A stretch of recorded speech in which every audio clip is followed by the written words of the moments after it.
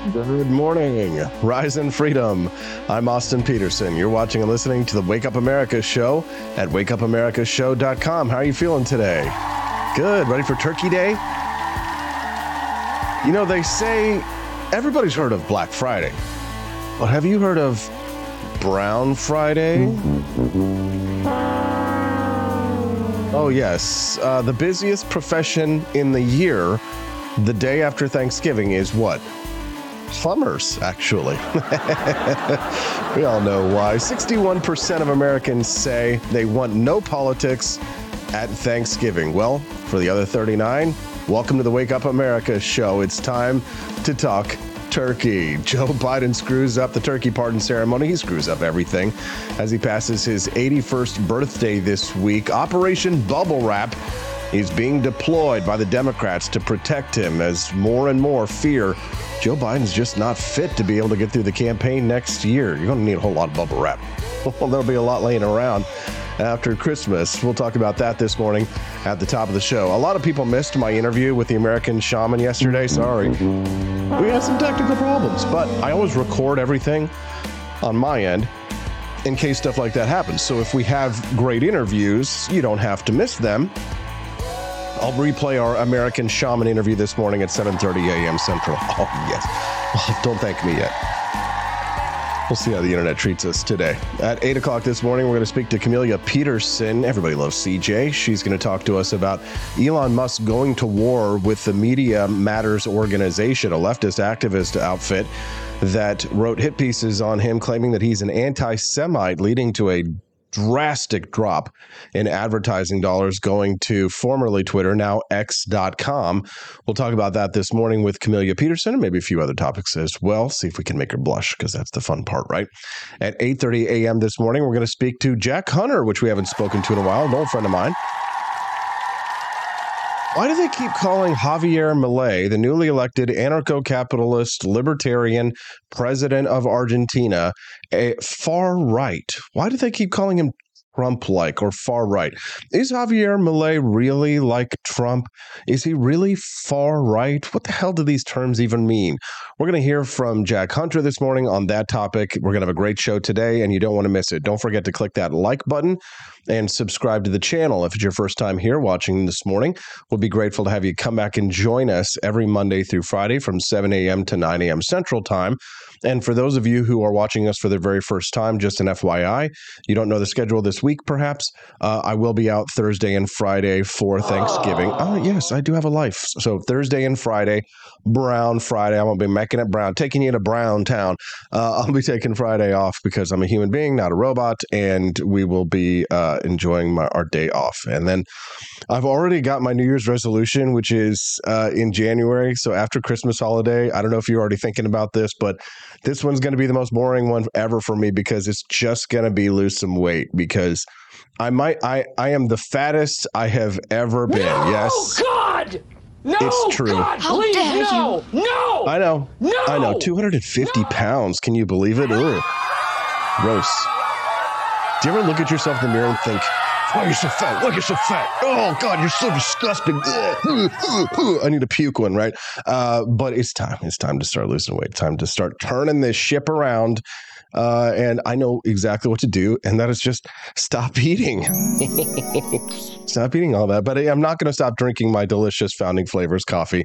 For those of you who know, Martha's Mint coffee is available for a limited time at ap4libertyshop.com. So don't forget to grab yourself a bag before it's gone, because once Christmas hits, it's over. Floby Tenderson says squats and push-ups. My brother, my friend, my brother in Christ, I do so many exercises. You have no idea how hard I work out. And so I'm the strongest I've ever been. I could beat your ass, Floby Tenderson, but mostly the easiest way to defeat you would just be to sit on you because I've got a huge ass. It's giant. It's huge. How dare you? All I have to do is just, pop a squat and you're dead. David Lee says, I stopped drinking and lost 100 pounds. Yeah, definitely the beer is not helping. All right, everybody, shut up. Let's talk about, stop talking about weight and let's start talking about the news. What do you say? The Wake Up America show brought to you by you. Thank you so much for supporting us and texting into the show. You can text the show anytime, night or day, actually, because I love getting the text messages in the evenings sometimes, and I respond at 573-319-1586. That's 573-319-1586 is the text line. We'll love to hear from our listeners anytime, night or day. Let us know what's on your mind. Okay, what's new? Joe Biden. Did you see him, did he poop his pants during the turkey pardoning? So he got up there and he started talking at the turkey pardon ceremony. Hold on. Let's take a look at a listen here to Joe Biden from, oh my God, Austin, did you really not prepare this? This is one of these days I'm actually going to be able to afford a producer who will stick around and do a good job. Hold on, watch this. Let me do this in real time. You get to see the behind the scenes stuff here. Joe Biden, Chrome browser, Joe Biden, boom, look at that in real time. There it is. Take a listen. Just to get here, Liberty and Bell had to beat some tough odds and competition. They had to work hard to show patience and be willing to travel over 1,000 miles. You could say even this harder than getting a ticket to the Renaissance tour or Britney's tour. She's down in, it's kind of warm in Brazil right now. What the hell? Now, just to... Okay, he's talking about the turkeys that got pardoned. Oh, Joe. Joe. Here, Liberty and Bell had to beat some tough odds and competition. Liberty and Bell. Okay, so these are the turkeys we're pardoning. They had to beat some tough odds. Work hard to show patience and be willing to travel over 1,000 miles. Okay, we're there. We're with you so far, Mr. President. What else you got? Even this harder than getting a ticket to the Renaissance tour or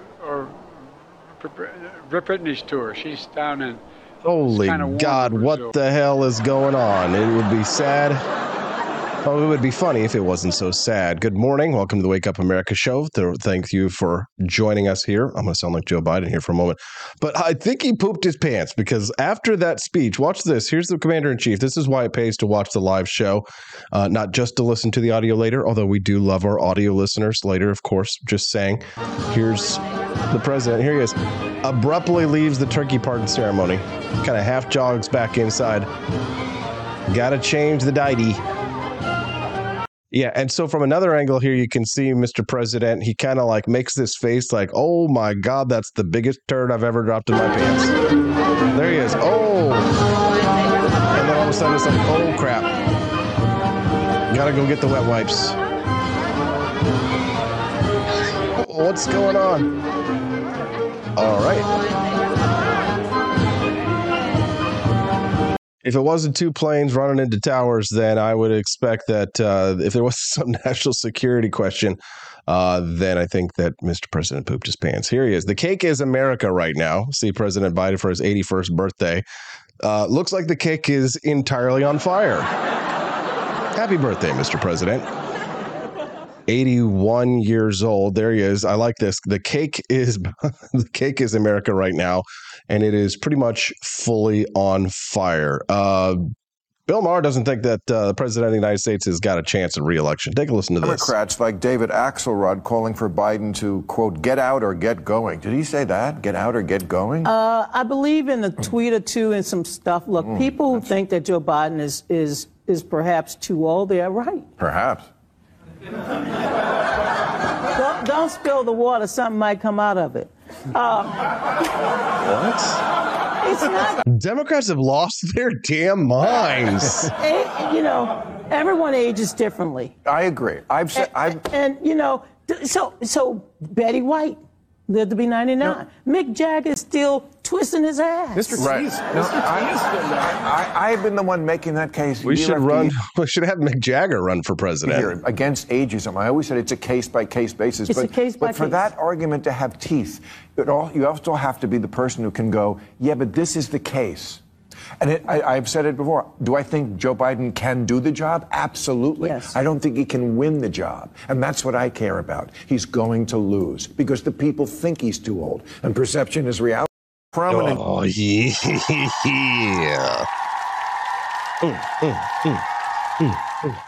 God, what a great way to start a Tuesday. Today is November the 21st, 2023. We're talking about Joe Biden and his ability and his fitness to run for office. It's not often that I find myself agreeing with communist Oliver Stone, but he sat down with Bill Maher to have a conversation about President Biden. Listen to what he had to say. For certain people, so it worked. I've taken it.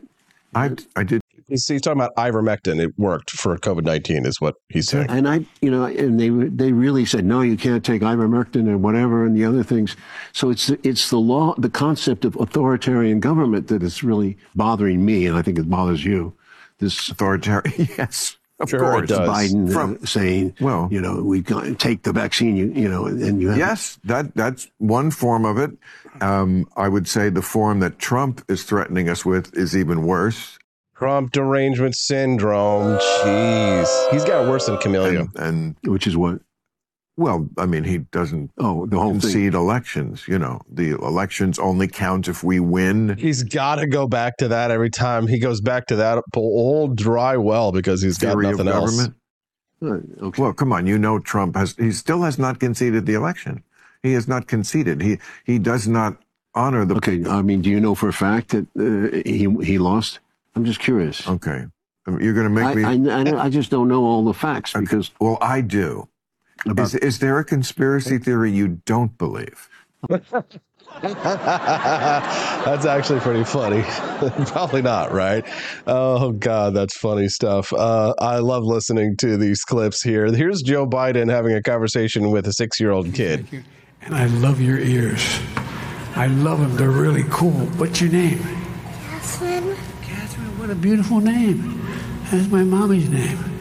Well, nice to see. How old are you, 17? 6. Jesus, Joe, no! Keep him away from the children. Keep him away from the children. I love your ears. I love them. They're really cool. How old are you? 17. No. God! No, God. No, God, please, no! No! Unless you think that is just a one-off for the president. Oh, he's just being cute, talking to a little girl. Need I remind you that I have this soundbite ready to go from another incident like this? Look at her. She looks like she's 19 years old, sitting there with her, like a little lady with her legs crossed. Not good. Not good. So disgusting. If you want to text the show today, you can at 573-319-1586. Again, you can text the show at 573-319-1586. Don't forget, as you're making your way in and filing in and sitting down and watching us, that you click the like button and subscribe to the channel. David Lee says 10. 10 would have been appropriate. I'm not sure about that. Maggie, 1874, says he's so gross. It's true. And welcome, Maggie. Nice to meet you. Steffi says he wishes she was 17. Are we sure about that? Pittsburgh's kid says Hunter and Joe banging horse and funding wuss. Very funny Pittsburgh kid. You're my new favorite friend. Well, a new Quinnipiac University poll finds that more than 60% of Americans want to avoid political discussions during Thanksgiving gatherings this year. According to the poll, 61% are hoping to steer Thanksgiving conversations away from politics. 29% are looking forward to those discussions at the table. So I don't know about you, but the nice thing is I used to kind of dread it. I used to worry about the conversations at our Thanksgiving dinners. And this year we have my mother-in-law who, she's really not super into politics or anything like that. So, I mean, I wouldn't really just start a conversation with her. It's at Christmas time when my immediate family gets together where, conversations about politics might have gone awry in previous years where my dad is more conservative and I was libertarian, a right-leaning libertarian. And my brother Justin was a center-left, what you might call a soft liberal.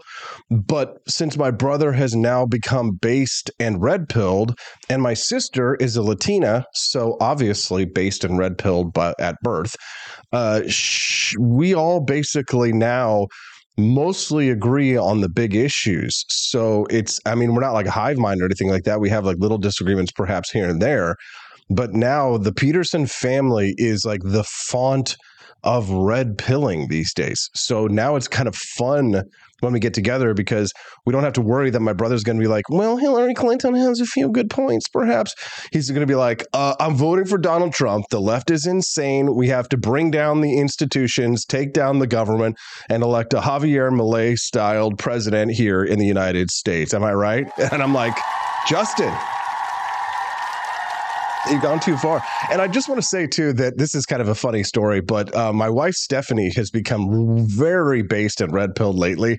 I was just thinking about this conversation that I watched on Gavin McInnes's show, Censored TV, or I can't remember what his own show is that he does on his own, what it's called. But I watch Gavin McInnes a lot, and he was talking about his wife and just women in general. When you red pill your wives or your girlfriends, it's funny because they will frequently go. They'll like take it not too far, but they take it and they run with it once they get red pilled. So like they may be like soft, maybe they're not so into politics, or they're not like, as informed about certain issues here and there. But once they like get up to speed and once you kind of red pill them, I just remember watching this conversation where Gavin was like, you got to kind of like rein them in a little bit because they go wild and crazy. And like Stephanie has been kind of surprising me lately with some of her based and red pilled takes recently, because this whole Israel-Gaza conflict has really opened up her eyes to some of the realities of the world, as people are calling for gassing the Jews. And her mother is worried about, living in a Jewish neighborhood or like being a Jew in public. Things like that start to make you think, well, you have to worry about your safety just for whatever your identity is. It starts to make you question and wonder about reality. And it's funny because obviously many of the leftists that are out there now, who obviously have made humongous mistakes in supporting the left, many Jewish Democrats are going to go home for the holidays this year and are going to have conversations about like, maybe I spoke with the rabbi the other day and maybe we should pull the funding from the local university. Maybe there was a mistake for us to support these people. They want to kill us. They want to chop off our heads. They want to kill our babies. They want to light us on fire. They want to gas the Jews. Never again. Maybe it's time for us to be based and red pilled, and maybe we should have voted for Austin Peterson in Missouri. You know what I'm saying? Stephanie, who's here with us right now, says, I enjoy being red pilled about dating issues mostly. Very good. I love it, Steffi.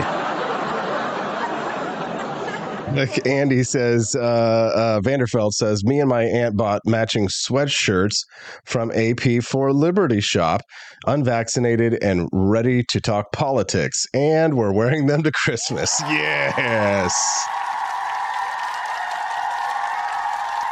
Floby Tenderson says, just my wife and kids this year. No politics will be spoken at all unless our server has blue hair. My 8-year-old will definitely be giving some side eye and calling him out, ugh, another libtard. So what about you? Politics at Thanksgiving? Are you going to have these conversations over the holidays? I'd love to hear from you. Let us know. 573-319-1586. Again, you can text the show at any time, Monday through Friday, or actually just pretty much any time. 573-319-1586 is the text line. Don't forget to click like and subscribe. We love to have you come back and join us here every Monday through Friday.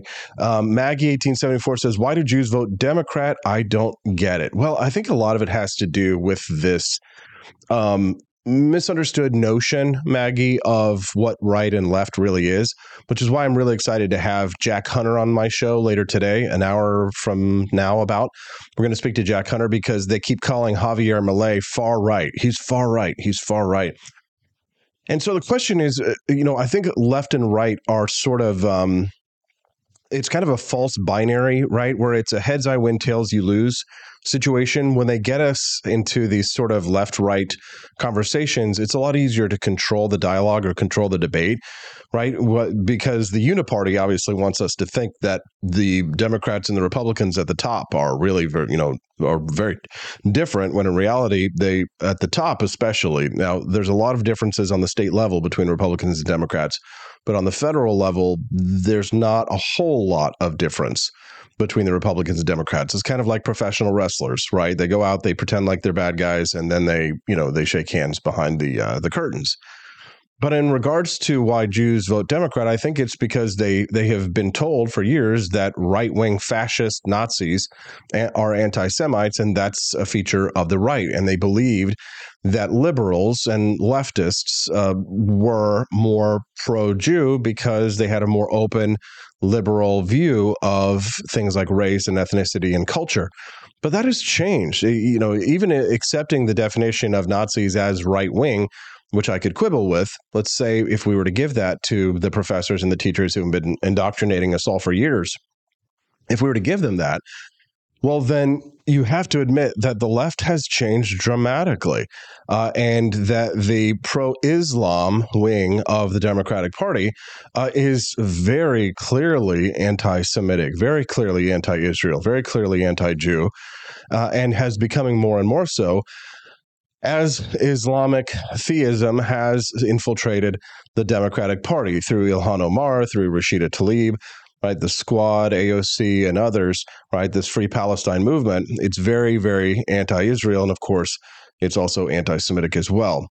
So I think a lot of Jewish Democrats who are maybe center-left, maybe more like the type of people like my brother is, right, soft liberals, right, not woke leftists, if you will, might be reevaluating their political alignment in the coming years. And, you know, I certainly hope to see that, but I don't necessarily expect it. It's very hard to get people to get out of their binary thinking. It's very difficult. And most of the time, like, my strategy is always, because I always know that my political beliefs and views, even within my own people as libertarians, is I'm a minority of a minority of a minority and more minority. So I'm very used to dealing with being as a rabid individualist. I'm fine with it. But for example, you know, in my debate with comedian Dave Smith a couple of weeks ago, right, the great hordes of angry anarchists were opposed to me and to what I was saying. But my goal was not to try and win over all of the crowd. My goal has always been to chip away at a small number of people, to get 2 or 3 or 4 or 5 or 10 or 15 or 20, depending on the crowd size, to come over to my side and to win this war of ideas that we're waging through attrition. And over the years, I have been very successful in this strategy because I cannot tell you how many times over the years I've been contacted by people who have said, Austin, you know what? I used to hate you. I used to think you were smug and smarmy and cocky and arrogant and egotistical. And I disagreed with you.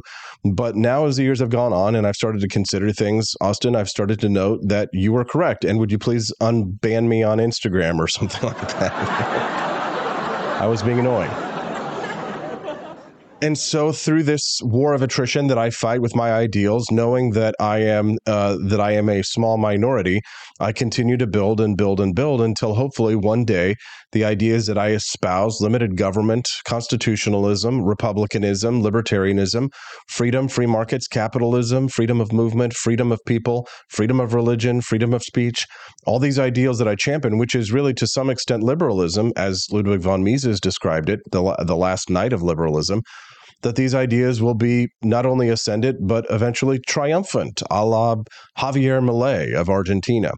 And so my hope is that the Jewish Democrats who see how the left has turned into a woke movement of hive mind collectivists, is that some of these Jewish Democrats will begin to win by attrition. So essentially the idea is that we win, you don't win a war in one giant battle. You win it by fighting little battles here and there. When you're outnumbered, you use the strategy of Sun Tzu, attack the enemy where they're weak, not where they're strong. So Nifrim says, Dave might identify as libertarian, but I think he's always been a leftist. Well, I think the problem is with to some extent, you're correct, right? He's not a leftist in economics. Or in social policy, to my understanding, although we've never heard Dave articulate an immigration policy. And he does believe in a two-state solution, which I find fascinating for an anarchist. But the idea of leftism from the foreign policy perspective is correct, right? What really is the difference between Oliver Stone and Dave Smith when it comes to foreign policy? What really is the difference between Noam Chomsky or or the Ron Paul Institute when it comes to foreign policy. There's not much, right? There's not much daylight between these woke libertarian foreign policy woke libertarians and the left, right? The Howard Zinn view of history. It's a Marxist view of history. It's a woke view of history. And I can back that up with some facts. But anyways, it's something that we're going to talk about a little bit more with my buddy Jack Hunter when he comes to join us here at 8:30 a.m. Central Time. If you're just tuning into the show, good morning. Nice to see you all. Happy Turkey Week. Did you guys see my Founding Flavors coffee here? Martha's Mint. It's so damn good. It's so damn good. And it's only available for a limited time. So today's a good day to get your order in at ap4libertyshop.com. That's AP, the number 4, ap4libertyshop.com. Get yourself some of that delicious Martha's Mint coffee. And it comes in a really beautiful little bag. And you see that little hole that's in the top there, right? That's what helps keep it fresh. So the thing about coffee is that it, when it breaks down, it releases gases. So since you don't want your coffee to explode, it has these little one-way valves in the coffee that the valve will allow the gases to release, but it won't let any oxygen in. So you can see right there, that is what's going to help keep your coffee fresh. So it's going to keep oxygen from getting inside to avoid further breakdown, but the coffee that's inside will stay nice and fresh in our delicious bags of Founding Flavors coffee. Martha's Mint. Let me see if I can grab the bag there and read it to you from the top, because we write these lovely little notes on them here. Introducing Martha's Mint, blending the timeless charm of the First Lady with the holidays season's magic. This naturally flavored peppermint coffee, like the soft mint hues inside Mount Vernon. If you've never been to Mount Vernon, it's got these mint paint on the walls. It's very pretty. It's an invitation to savor history and festivity. Elevate your cup by blending with milk and sweetener, or adding a dash of chocolate sauce. That's my favorite, adding chocolate sauce. Absolutely delicious. Yeah, there we go. All right, we're live again. Did you enjoy that interview with the America's Shaman? Good morning. Are there really 666 people watching us live right now? Oh, God. No! God, we need one more person to join the stream, no, please. Okay? No, I can't be having that hex on me, all right? Devil, get out. Not today, Satan. Not today. Welcome to the Wake Up America show. I'm your host, Austin Peterson. Thank you for joining us here. Don't forget to click like. And if you're enjoying the content that you're watching this morning, I know for many of you, it's your very first time here. So subscribe to the channel here at rumble.com/AP for Liberty and come back and join us every Monday through Friday from 7 to 9 a.m. Central Time. The Wake Up America show is a great way to start your day. We fight for economic freedom and personal liberty. If you've been following that guy down in South America, Javier Milei, who just won the presidency down there, and thought to yourself, I like that guy, that's what I'm all about. Well, you're in the right place. This is basically Javier Milei TV, except we speak English, we're in the United States, and we wish we had a Javier Milei here. We'll take Donald Trump next year. What do you say, guys? Good enough? Good enough? Yeah. It'd be great. It's nice to see so many people joining us here on the show, and I am so grateful and thankful to Rumble.com for featuring us on the front page, because I know that's where all these viewers and listeners are coming from. Can we give it up for Rumble? Yo, what's up, Rumble? I'm so happy to have you all here today joining us. Be Happy 731 says they're up early today, so they're here. Well, glad to have you. Be happy. Don't worry. Be happy. We like to talk about politics and news, but as we get a little bit closer to the holiday season, I do switch it up a little bit, starting to lighten the mood and talk about things that are, I don't know, it is the most wonderful time of the year, isn't it? Or is that the day after Thanksgiving? Oh, by the way, did you know that the day after Thanksgiving is called Brown Friday? Apparently plumbers are the busiest profession the day after the holiday. I just learned that this week. So if you're enjoying the show today, don't forget to click like and subscribe. And of course, you can text the show anytime, night or day. Let us know what's on your mind, and let us know if you'd like to have me share your thoughts by sending in a text at 573-319-1586. That's 573-319-1586 to text the show. We still got lots more great content to go. Camelia Peterson's going to be joining us here in about 15 minutes. We're going to talk to her about the lawsuit that Elon Musk is filing against Media Matters for their hit piece on him, and referring to him as a raging anti-Semite. That'll be at 8 a.m. here in about 15 minutes. And then we're going to hear from Jack Hunter at 8:30 a.m. to talk about why the media keeps calling Javier Milei far right. What does that even mean? Jack Hunter will join us this morning at 8:30. It's going to be a great show. So stick around. All right. This story is just fun, and it's perfect for Thanksgiving time. Wow, the numbers keep climbing. Nice to see you. Hello. I read this in the Wall Street Journal yesterday. Do you pick your relatives up at the airport? Are you a good person, or are you a good person, or are you evil person? Apparently, the Wall Street Journal says no one should pick you up at the airport. And I know, hey, before you get all upset about it, hear me out here, okay? Depending on what city you live in, depending on the type of airport that you're dealing with, the traffic that you're dealing with, being picked up at the airport is different for different people. But obviously, my brother, when he flies in from Kansas City, it's like an hour ride from Kansas City to the farm, and there really aren't a lot of cars that are going to go there. My mother-in-law, who we're picking up at the airport in St. Louis tomorrow, I don't think there's any Ubers that are going to drive 2 hours from St. Louis to Jefferson City to go get her. So we have to deal with that, right? But the Wall Street Journal writes an interesting piece. Their POV is no one should pick you up at the airport. And here's what they say. They say, you want to be a hero this holiday season? Get yourself home from the airport. The airport pickup, a sweet tradition we all remember from Die Hard 2, has become a heavy obligation in an era of travel and traffic stress. Your parents say they don't mind coming to get you, but they planned the Thanksgiving menu, hauled out the folding chairs, peeled potatoes, and procured the pumpkin pie. They have to brave the airport's busiest days too, ? They ask. For us, it's not just the folding chairs, but we also have the little folding trays. You know what I'm talking about? The folding trays.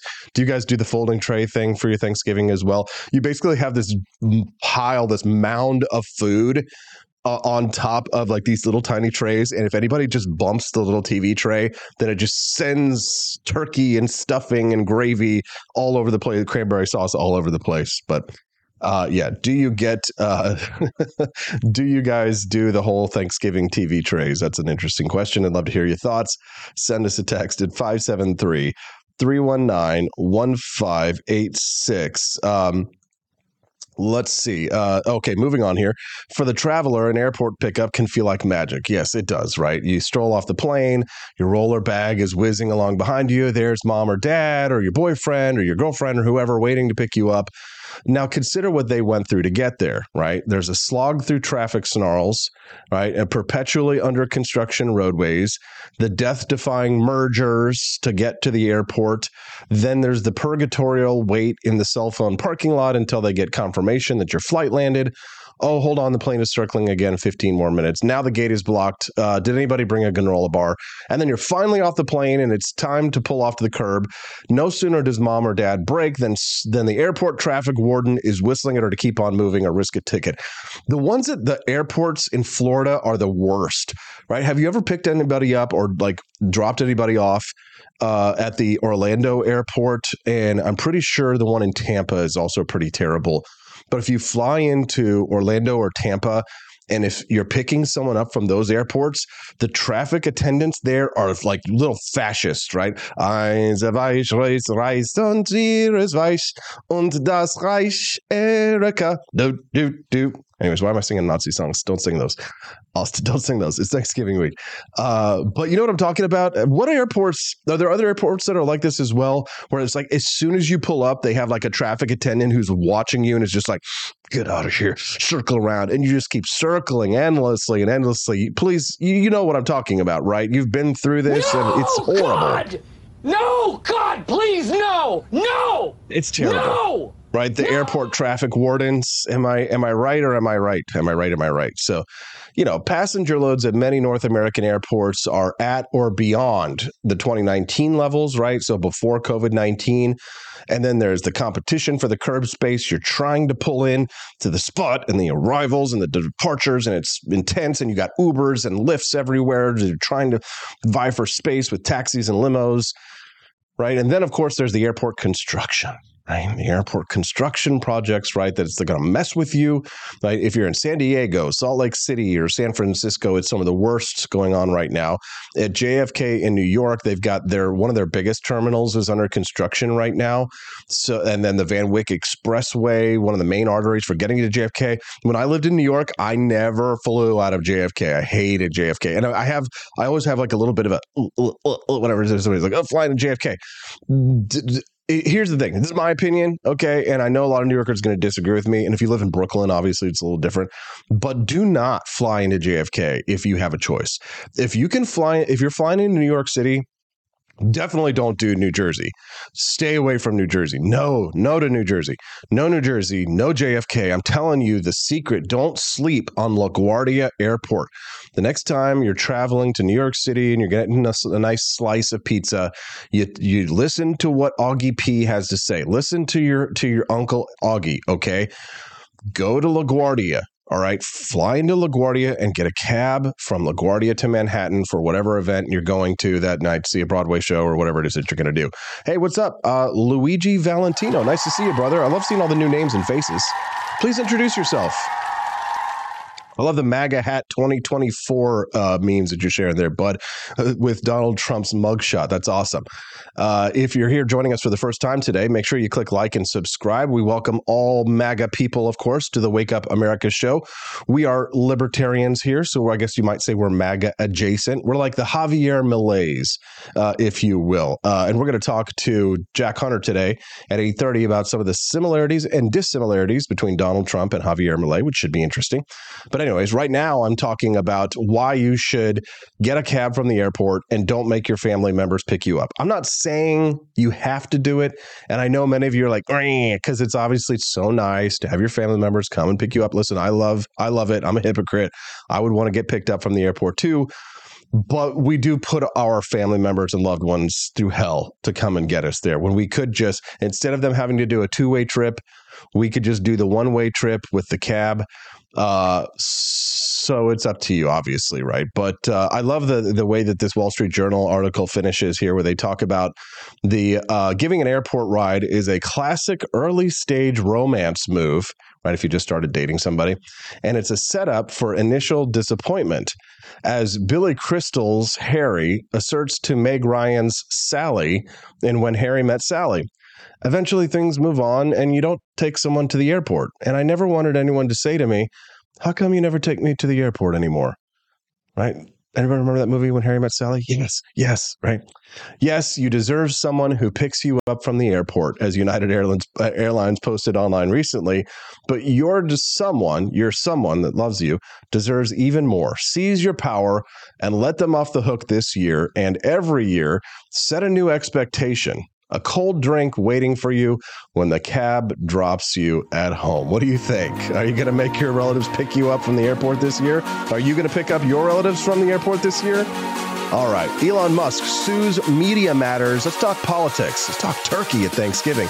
Camelia Peterson's going to join us live when we get back. I'll be back in 2 shakes of a turkey's tail. Rise and freedom. I'm Austin Peterson. You're watching and listening to the Wake Up America show at wakeupAmericaShow.com. Happy Turkey Week. Happy Thanksgiving. What are you thankful for? You know what I'm thankful for? Rumble.com featuring us on the front page. Yo, what's up, thousands of people? How's my makeup look? Click the like button and subscribe to the channel. Come back and join us here on the show every Monday through Friday from 7 to 9 a.m. Central Time. You can join us here and get informed about what's happening in the world of economic freedom and personal liberty. That's what we're all about here. This week, though, we'll have a little different schedule, obviously, for Turkey Day. Gobble, gobble. We'll be gone Thursday and Friday, back next Monday. So I don't want you to forget about us for Brown Friday. You know what I'm saying? When we're gone, hit that like and subscribe so you can come back and join us. And you won't forget that I'm AP for Liberty, pretty much everywhere. Facebook, Twitter, Instagram, all over the place. AP for Liberty, including right here on Rumble, where we stream the show live. And we're grateful for Rumble for featuring us on the front page today.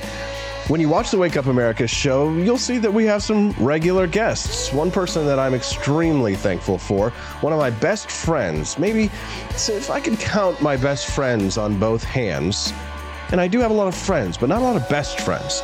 I would say that this next friend is joining us as a best friend, and I would call her an indexed finger.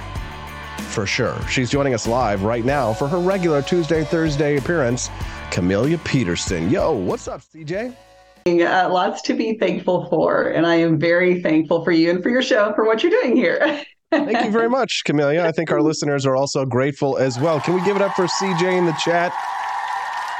Can we get some love for the lovely Camelia Peterson? We're glad to have you here, Camelia. What is this background here that we have back there? What is it? Looks like a sulfurous fart. We are not talking about Brown Friday.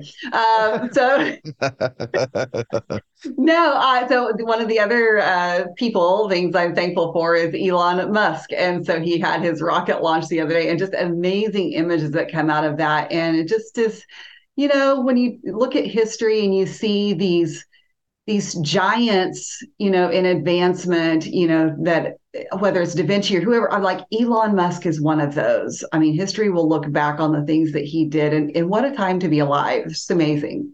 Yeah, it certainly is. Camelia, the Elon Musk question that we brought you on here for today deals with his battle with Media Matters. I know you're a little bit newer to the political activist scene. I'll tell you, I have hated Media Matters for years. My first contact with them came about 10 to 12 years ago when I was working at an institution called the Atlas Foundation. And I was just a little young neophyte libertarian. I had no idea about like how media organizations did hit pieces and things. And so I'm working at the foundation. I get this phone call from an institute that, pretends to be like a real journalistic outfit. They start asking me questions about my job and things like that. And they seem totally nice and fine. But then I realized that after a while that they're asking me like really serious, deep questions about my place of business. And then I get suspicious. They're writing a hit piece about the group and where we're getting our funding. And they're citing me as a source. And I'm embarrassed and I'm stupid and I've learned my lessons. But Elon Musk is now suing this outfit, which I love to hear. Why are they suing him? What is this battle over? Can you lay out the chess pieces for us? Well, they're suing him because they're saying that, one of the things that I think X had committed to was that they're somehow in their algorithm that, advertisers, that their content would not be shown next to,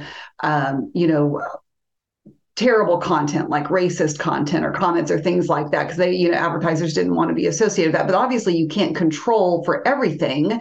But what Media Matters did is they came in and they created an alternate account, and then they curated the posts and the advertising that appeared on their account's timeline to misinform advertisers about the placement of their posts. And they basically they created a false situation that would never normally happen. And once they curated that field or their feed, they repeatedly refreshed their timeline so that they could find a rare instance of ads serving next to the content that they chose to follow. And so, obviously Elon Musk and X and Linda Yaccarino, they can look at the data on this, and the data shows this. Like, I don't know how Media Matters thought that they could get away with this, but the data shows specifically what they did. And of 5.5 billion ad impressions on X that day, less than 50 of the total ad impressions were served against all the organic content featured in that Media Matters article. And so Elon Musk has said, as soon as the courts open on Monday, I'm suing you, because as a result of what Media Matters did, all of these major companies pulled their advertising. And so, that was pretty huge. So what first caught my eye was Chris Pavlovsky with Rumble had quote tweeted Elon Musk, and he said, "When I said the cavalry is coming, I was not joking." He said, "In the coming days, we are going thermonuclear as well, and everyone is about to witness the greatest pushback against the censorship regime." He said people's support for the organizations in this mission is critical. And I think that, Rumble had committed, I think, $250,000 in advertising in the coming months. And so did the Babylon Bee. And so they're rallying around them. But one of the things that Elon Musk kind of closed out with this is that as we've seen in some parts of the world, when free expression is taken away, it is very dangerous and hard to get back.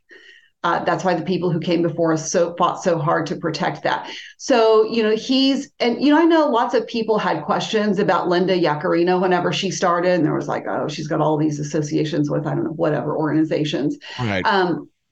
But she has been good on this. And she posted last night, she said, if you know me, you know I'm committed to truth and fairness. And she said, here's the truth.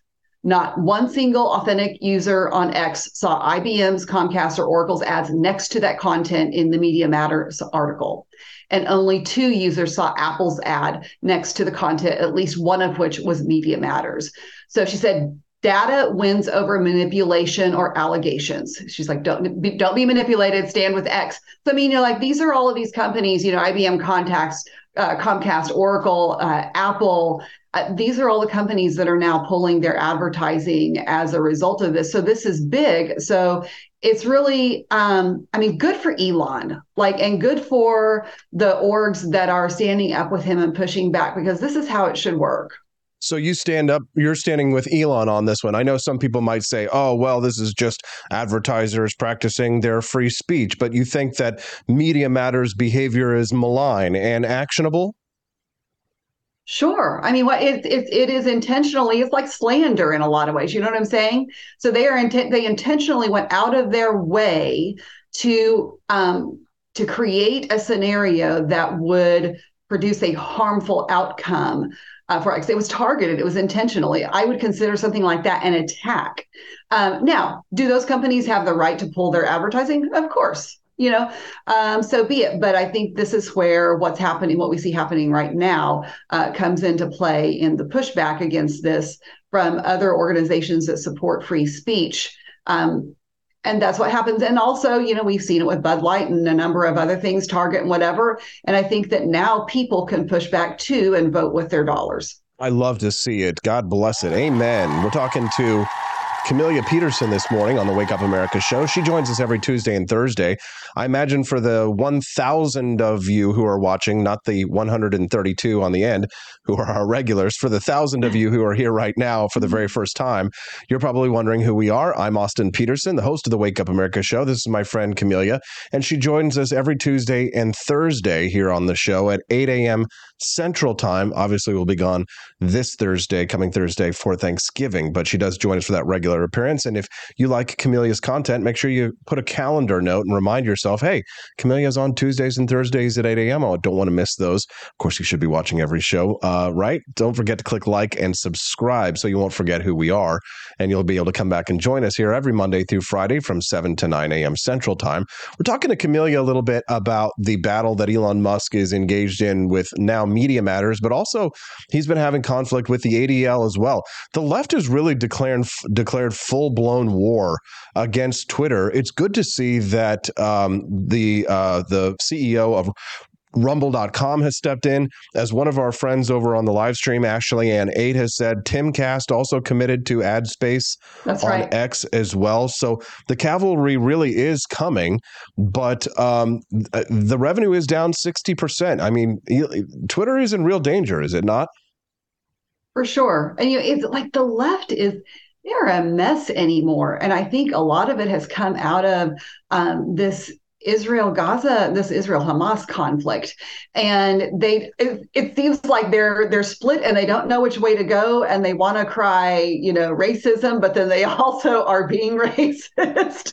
So, I mean, they seem to be a real mess right now, because you've got John Fetterman, of all people, who is one of the staunchest defenders of Israel right now, and the tables have been turned. And it's fascinating to watch. It's the whole Israel-Gaza thing has actually, I think, created a gigantic realignment in politics writ large, especially with the libertarian movement as well. It's been interesting to see people's responses to this and how people have come down on one line or another.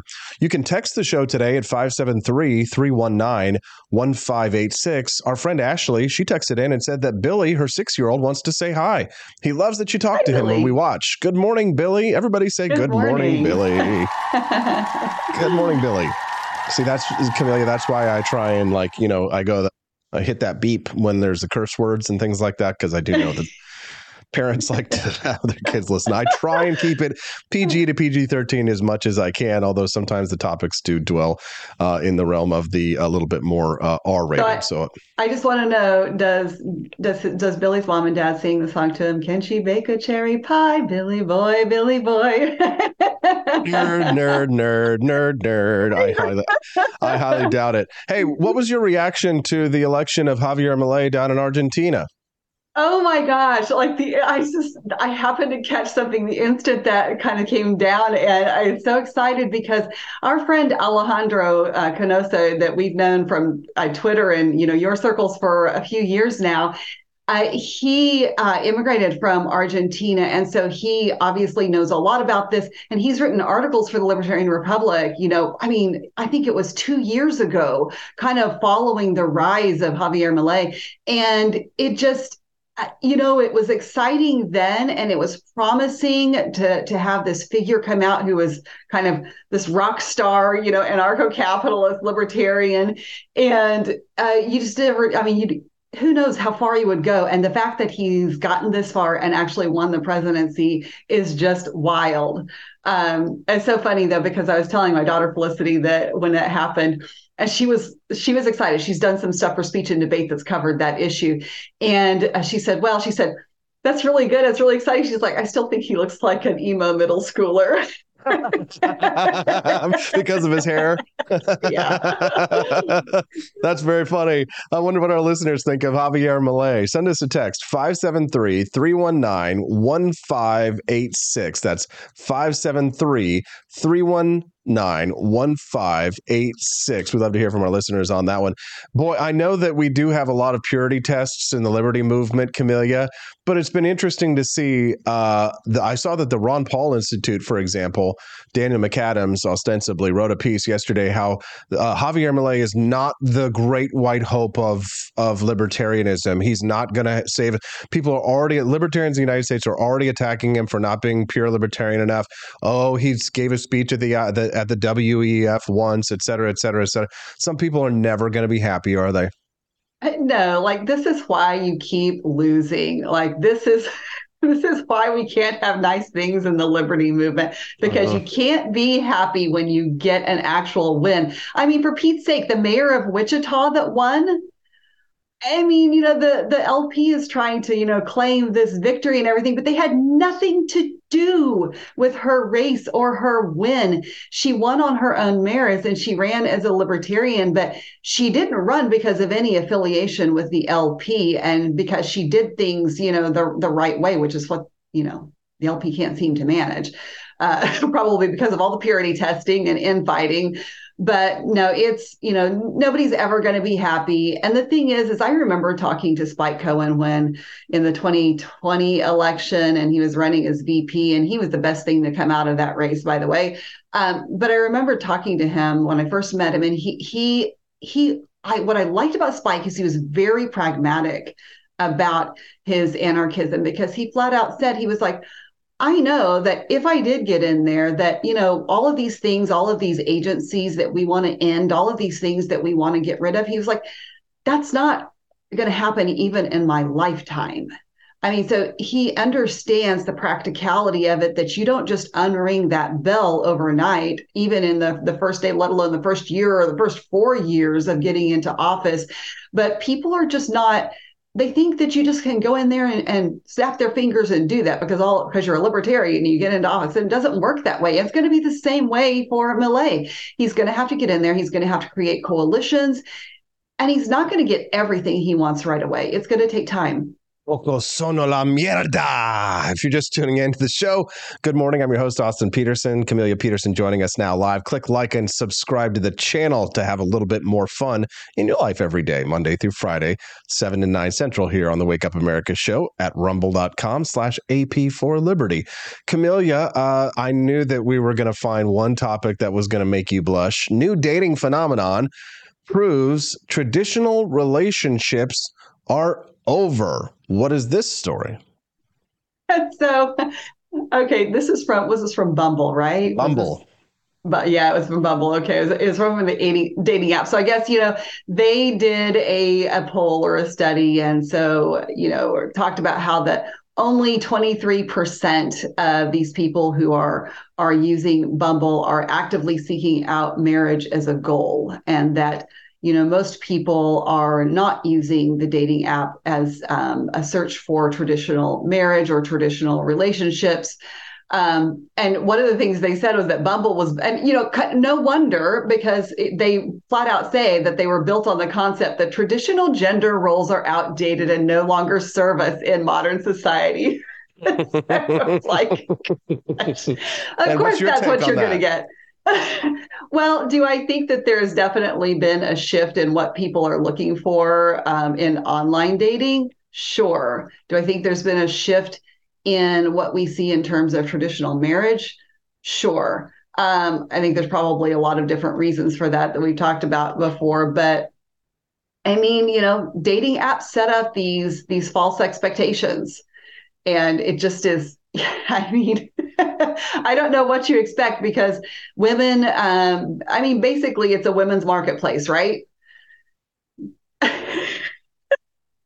Not anymore, ladies. New data has revealed women are sick of the constant pressure to follow traditional relationship timelines, with 1 in 3 now stating they're, quote, no longer focused on achieving the societal milestones.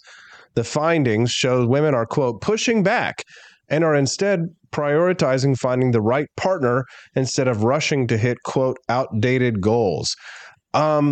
Setting themselves up for failure, possibly, Camelia. Sure. And one of the things that was interesting to me in this article, too, is it said that 32% of singles focused on emotional intimacy over physical intimacy, stating that they were looking for safety and security when dating. And then they talked about this whole thing about open-hearted masculinity, which was interesting, and that's fine. It says 1 in 4 men said that they actively changed their behavior when dating, becoming more vulnerable and open with people that they're, romantically pursuing than ever before. And it kind of brought to mind, I was listening to something on YouTube, just the beginning of it the other day, that was talking about this romantic age that we've kind of come into in the last, 200 years, and how that marriage used to be very utilitarian in a lot of ways. Like you married for very practical reasons. Romanticism wasn't a large part of it. And I think that, we've moved into this romanticism that has, yes, do we all want the choice in who we marry? Of course. Does anybody like arranged marriages? No, you want to have that choice. But some people do like arranged marriages. Actually, the more I hear about arranged marriages around the world and how well those marriages work out, the more I think that might actually be a model we might want to try and import.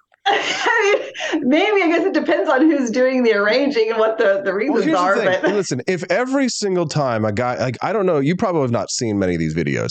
You said you'd claim you stopped watching red pill content, but now it's common to see women recording men surreptitiously while they're hitting on them, while they're getting hit on, and the men, like, yeah, sometimes they're a little awkward, right? Or maybe they're not really great at it. They say something a little silly or stupid or whatever. But they're not being creepy. But it's like, and now women are complaining that when men aren't approaching them, asking them to date. So it's like, women have also destroyed the 3 places that you would normally meet a woman. The workplace, you can't do that now.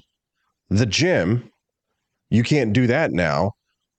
And what was my third one? I can't remember off the top of my head, but I had it in the back of my mind. No bars, but I mean, there's another like common area where like most people meet would be in the past. I had it off the top of my head, but I lost it. But still, think about it. Like the gym, the gym is like a great place, or at least it would have been a great place to meet people, because there you share similar values, right?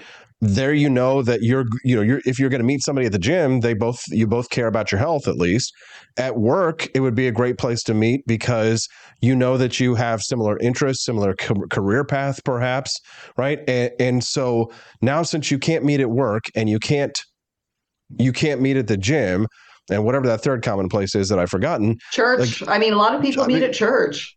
They honestly, I'm hearing from a lot of my Christian friends, they say that like it's slim pickings, that like you say, it's a woman's world, it's a woman's like pick. Like men are not going to church as much. And women, as women are, and the women that are there are either married or they're elderly or they're freaks. I mean, like when I say freaks, they're just kind of like goofy, and so it's like a lot of the men they're not looking for opportunities there. A lot of men have just given up approaching women because the women have poisoned the well. Am I wrong?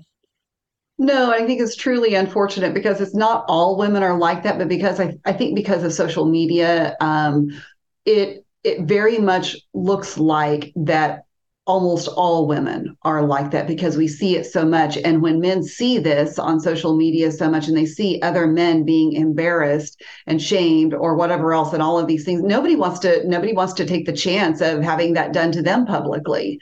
So it makes them gun shy. Totally understand that. I think women have got maybe. I think this in our age of romanticism, I think that we've made some mistakes. Like there's some good to it, but we've made some mistakes in how we look at love and relationships. And there's just been this idea that everyone has a soulmate, a one person in the universe that's meant for you. And when you really stop to think about that, really, how does that work? Like, how do you find that one person in, a world of billions of people that, matches, your chemistry and your values and your personality and your humor, whatever? Like there's not just one person. Now, I will say I probably have a little bit of an advantage in that I grew up with my dad saying that stuff. He was like Debbie Downer on all of this romanticism stuff, but one of the things, by the way, in that article about Bumble that was interesting is that there's been a rise in people valuing engagement on issues that matter to them. So they're talking about politics and different things like this, like right up front on the first date off the bat. And it's a trend dubbed Valcore dating, which I actually think is probably a good thing because yes, do you need to I don't know, do you swipe left or right if you want? I've not used this. Swipe right if you like someone, swipe left if you don't. So if you see somebody's a Trump supporter, you're immediately swiping left or whatever. Yeah. But the thing is that, is that good? Not necessarily, but also I think this idea that you can have a productive, long-lasting relationship with someone who does not share your values is also a mistake. So I think it is important. But maybe women have too many values and they just need to allow their husband to lead, right? They just wait. I thought it was that women didn't have any values anymore. I thought that was the problem. Well, I don't know. So the chat is talking about club girls are saying meet a girl at the disco. I'm even seeing videos these days. My YouTube is recommending me these videos I'm watching about men saying don't go to the club.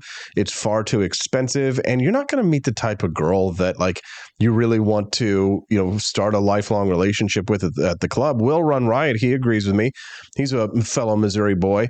He says that he DJ'd raves and clubs for years, spent my fair share of time with those types of women. Those are for fun, not for the future. Interesting. I wonder what our listeners think. Quest Fanning says, go ahead. I was going to say that kind of brings up the double standard we always talk about. Girls are for fun, not for marriage, but yet you want those girls to not have been the fun girls. I think it's okay. I think it's fine. I think listen. There's going to be double standards, and I think that has to exist. We're going to have to accept double standards, I know that it sounds like hypocritical or what have you, but as I get older and I kind of understand how things work, we're never going to change society's mentality towards men that sees men as disposable. Men will never just be born with value and we think that they're beautiful and lovely and we're going to love them unconditionally. Men will never have unconditional love. That is never going to happen. And I don't care if you're going to stand outside in the rain crying, for the plight of the poor men, because of the fact that we will be drafted into wars, because of the fact that we will have to work in dangerous jobs. We will always be seen as disposable, and it will always be women and children first if the Titanic goes down. That's just how it's going to be. So if that is the double standard that society will impose upon us and that we have to accept, women are going to have to accept that men are going to go out and sow their wild oats, and they're going to have to accept the hypocrisy of the fact that if women are smart, they will hold themselves back from going out and, how do I say this without getting us in trouble? Avoid dating lots and lots of men. It's a double standard, Camelia. You might not like it, but accept it. I'm a little stubborn. So here's the thing. The other day, maybe a couple of days ago, it was International Men's Day. So, I've been doing this thing where I'm posting things that I'm grateful for on Twitter. And on International Men's Day, I'm not much on designated days per se, but I would then and would like to now express my appreciation and gratitude for men and all of their rightful masculinity, and men should be men, however that seems best to them. And so, ignore the toxic feminists. Don't let anybody put you into a box of societal expectations. So here's what I think we need. We need more men that are focused on their own well-being. We need more men's spaces. Self-care. And we need more men mentoring boys. And we need fewer women telling men how to be men. Also, see, this is why we love Camelia. I know that the people who are watching the show this morning are like, damn, she's not only is she intelligent, but she's beautiful as well. That's Camelia Peterson, who joins us every Tuesday and Thursday on the show. We won't see her on Thursday because we're taking the day off. Don't be too sad. We'll see her again next Tuesday. Camelia, anything else you want to share before we let you go?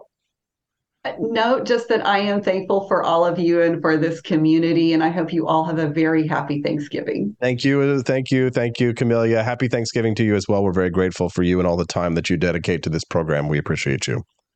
Have a great day, everyone. A great day. Oh, boy. What do you think of Camelia Peterson? Wasn't she great? Give her a round of applause. Send us a text at 573-319-1586. When we get back, Jack Hunter.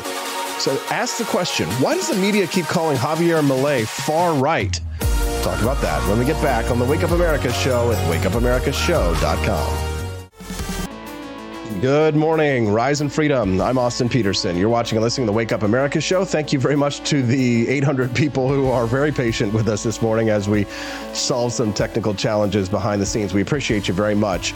If you've been enjoying the content of the show this morning, we're grateful to have you here. Click the like button and subscribe to the channel so that you can get updates when we go live here at rumble.com/AP4Liberty. The Wake Up America show streams every Monday through Friday from 7 to 9 a.m. Central Time. And we'd love to have you come back here and join us. We fight for economic freedom and personal liberty. And so does my next guest, who's here to talk about the far right candidate for president of Argentina who just won his election, Javier Milei. What does far right mean? Is he Trump-like? What is this all about? Let's talk to my next guest, Jack Hunter, who's joining me live via phone and video these days. It's like it's 1999 or something up in here. What's up, Jack? Good to be with you, Austin, even under these circumstances. I'm glad to have you here, Jack. Hey, can I just get your big picture reaction? How did you feel about the election of Javier Milei overall? I thought it was great. Nobody's perfect, but I'm a libertarian. You're a libertarian. I suspect much of your audience are libertarian sympathetic at a minimum. Here's a guy who's an Austrian economist, calls himself an anarcho-capitalist, certainly a libertarian, broadly speaking. And he's the first libertarian in world history, at least at that level, who's a president of a state. He's a head of state. So that's a pretty big deal, I think. Yeah, no, I agree, but not everybody agrees with us. So obviously the media were freaking out, trying to assign him all of these labels. And I saw that people were saying, oh, it's such a gamble to take on Javier Milei. And I think probably the most realistic criticism that I might have heard, or at least just kind of like a wait and see mentality that I heard from some people in our camp was just like, okay, so the thing is now is that we have, because libertarianism is tied to this success, which is nice, but also we're unfamiliar with this concept, is that now we have to hope that he does well, because if he crashes and burns, it might reflect on all of us. Do you think that's fair?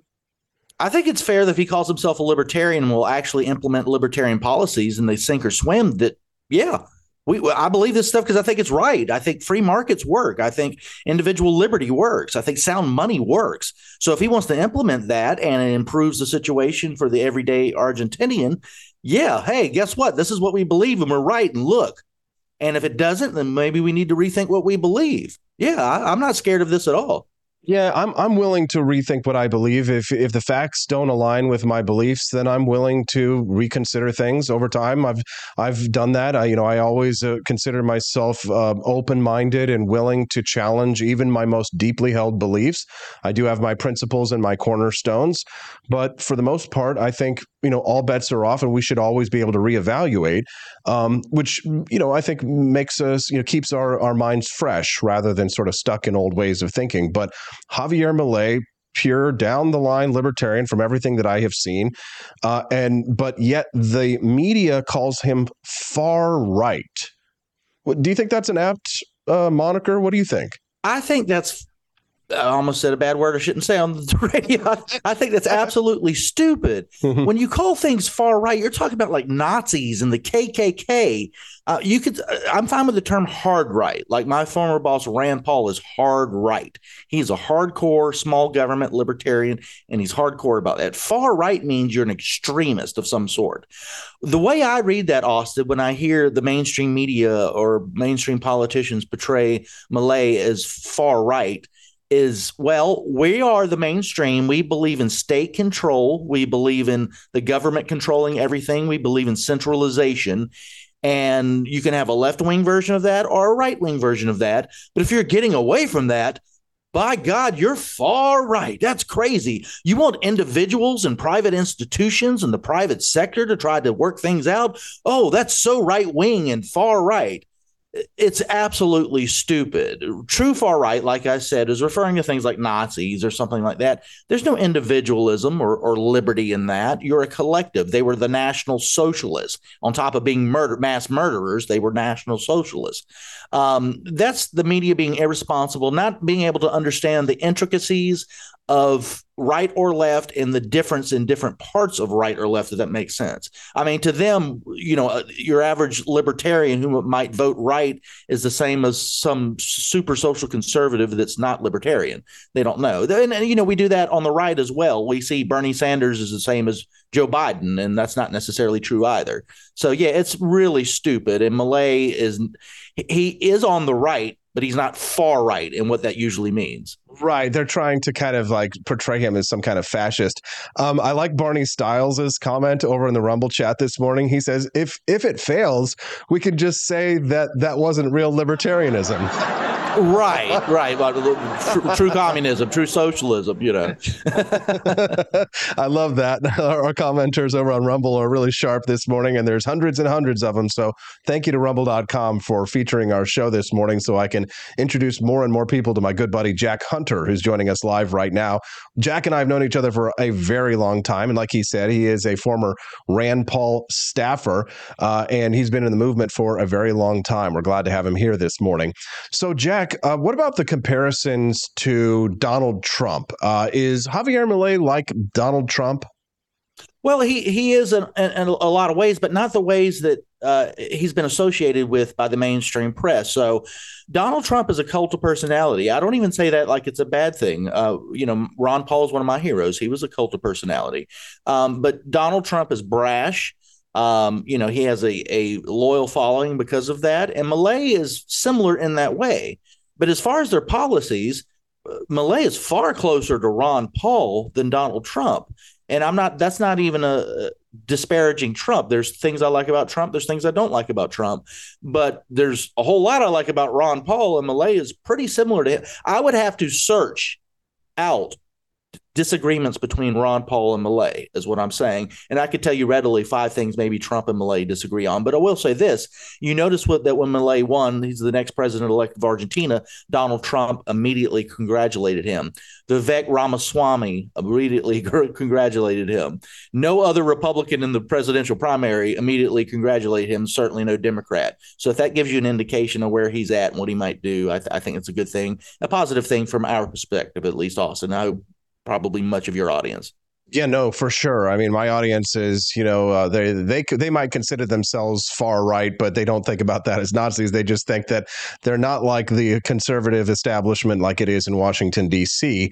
You brought up Vivek Ramaswamy, which I'm really actually curious to hear your thoughts about him as well. But I want to get to that in a moment. You also brought up Ron Paul and how Javier Milei is like Ron Paul. I thought the same way, but I saw yesterday that the Ron Paul Institute says that Javier Milei is not the great libertarian hope. They seem skeptical of him. I saw that, and Dr. Paul himself doesn't necessarily control all of his social media, and I'm friends and consider myself an ally of everybody over there. Milei is very pro-Israel.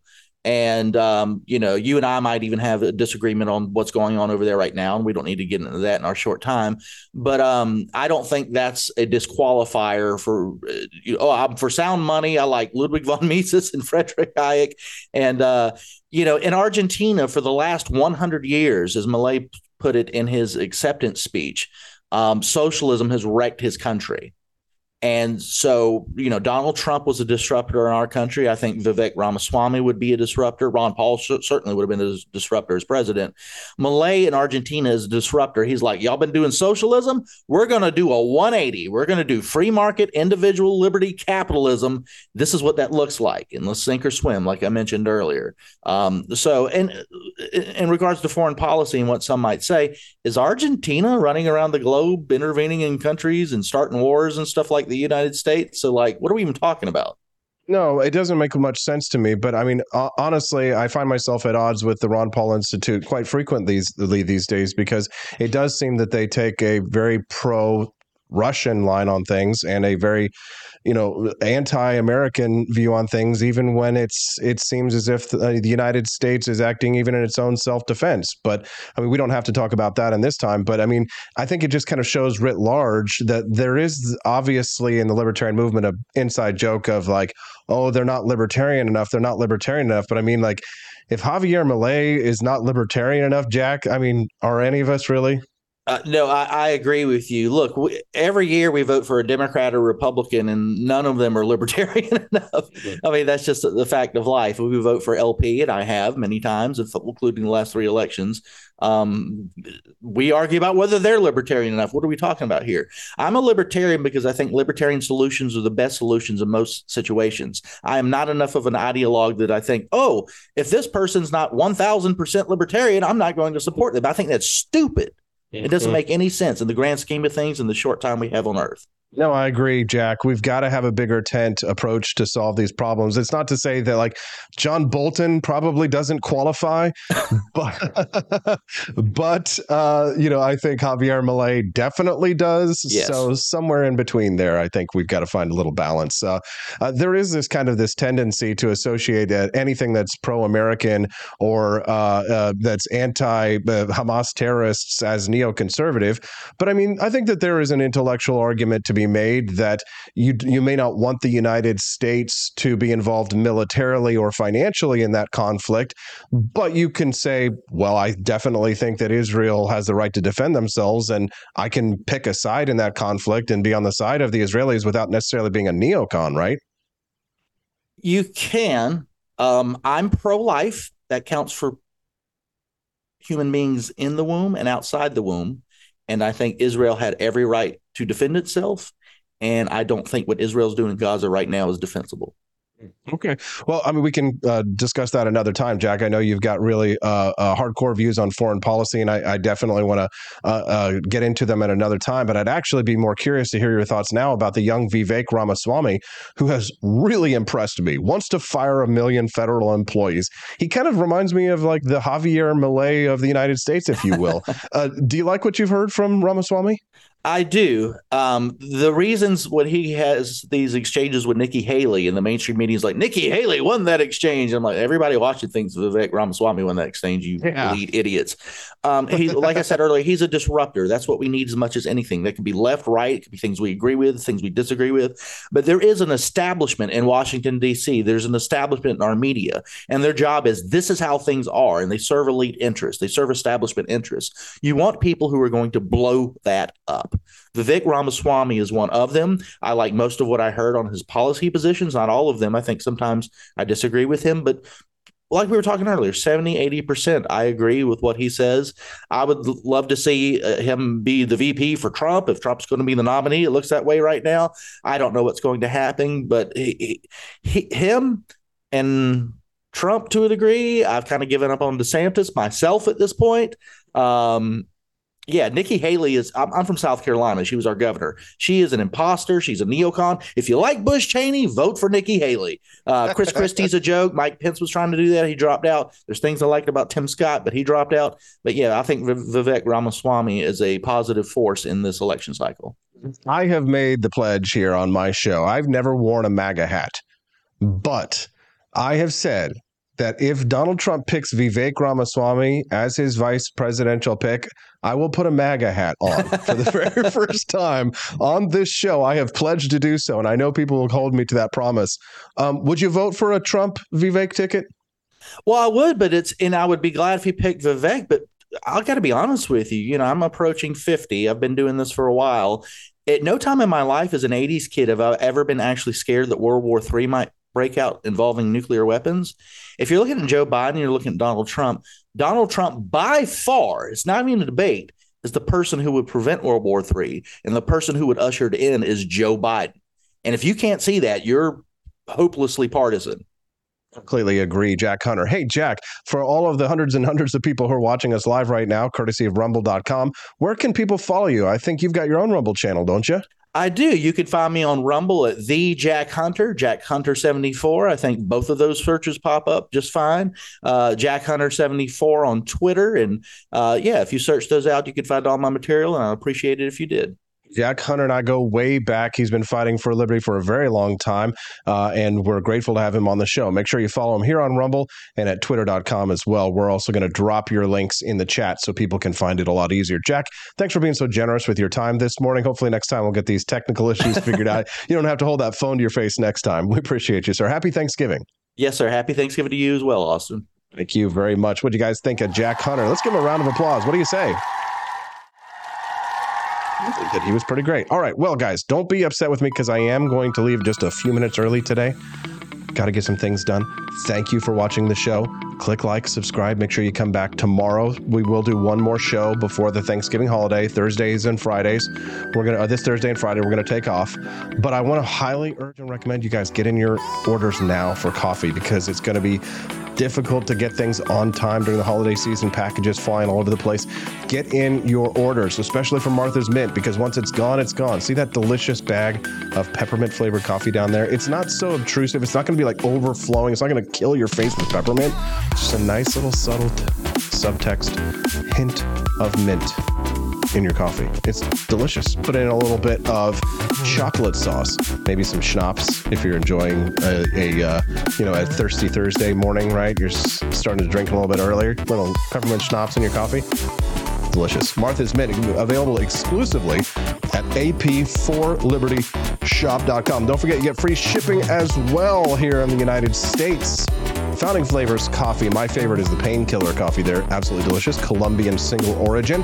Thanks so much for tuning in the show. You can also find more great merchandise products, Liberty items, keychains, mugs, t-shirts, all kinds of Liberty merch at ap4libertyshop.com. So why don't you go shopping right now?